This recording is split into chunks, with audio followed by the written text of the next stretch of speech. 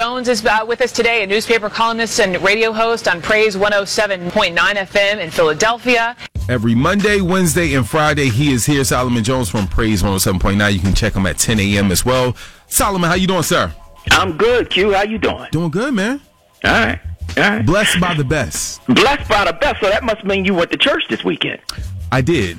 Okay. But I didn't go in. I apologize to everybody. No, I'm sorry. So Salem Baptist Church in Jenkintown, Pastor Marshall Mitchell, I apologize. Got out the house a little late. Okay. And then by the time we got there, it wasn't a lot of parking. And so we looked at the church. Y'all never did this before. Now, where did y'all go instead, Q?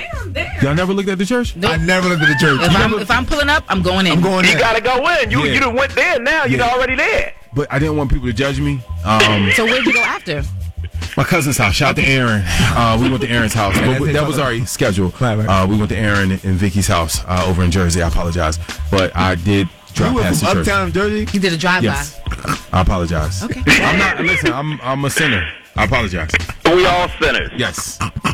Saved by grace. Yes, sir. You know what I mean? Including Kanye West. Kanye West hosted Saturday Night Live this weekend, and soon after the show, he made headlines when he followed in the footsteps of his idol, Donald Trump, and sent out a stupid tweet. The post, accompanied by a picture of West in a Make America Great Again hat, said his hat represents good and America becoming whole again. We will no longer outsource to other countries. We build factories here in America and create jobs. We will provide jobs for all who are free from prisons as we abolish the 13th Amendment. Message sent with love. Now, people were up in arms because West, who apparently has no real understanding of American history or the Constitution, just like Donald Trump, called for the 13th Amendment to be abolished. For those who don't know, the 13th Amendment is the one that freed the slaves. So as you might imagine, the response on Twitter was not kind. Chris Evans, who plays Captain America, said, "There's nothing more maddening than debating someone who doesn't know history, doesn't read books, and frames their myopia as virtue." In other words, Captain America said Kanye don't know what he's talking about. Michael Rappaport, who stars in Atypical, got almost ebonic with his. "When you say we," he wrote, "you talking about Kendall and them, right? Because you're not speaking for anyone else up in here." Amid the criticism, West tried to clarify his remarks, first by tweeting that the 13th Amendment is slavery in disguise, and then by tweeting that we should not abolish, but let's amend the 13th Amendment.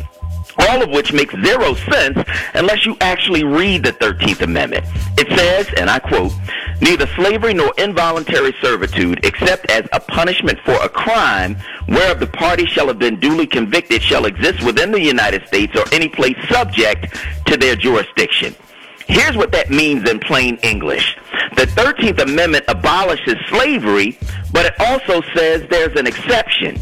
You can be enslaved when you're convicted of a crime. That's why when you have 2.3 million people serving time in prison, it's modern-day slavery. That's why when those prisoners are disproportionately black and brown, poor and white, mentally ill, uneducated, and addicted, our prison system is modern-day slavery.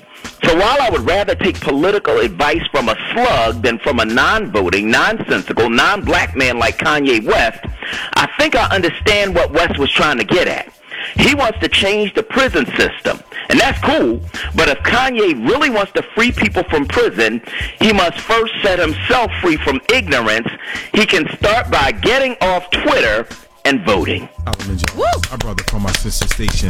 Praise 107.9. You can check him out at 10 a.m. Thank you, Solomon. All right, man. We will see you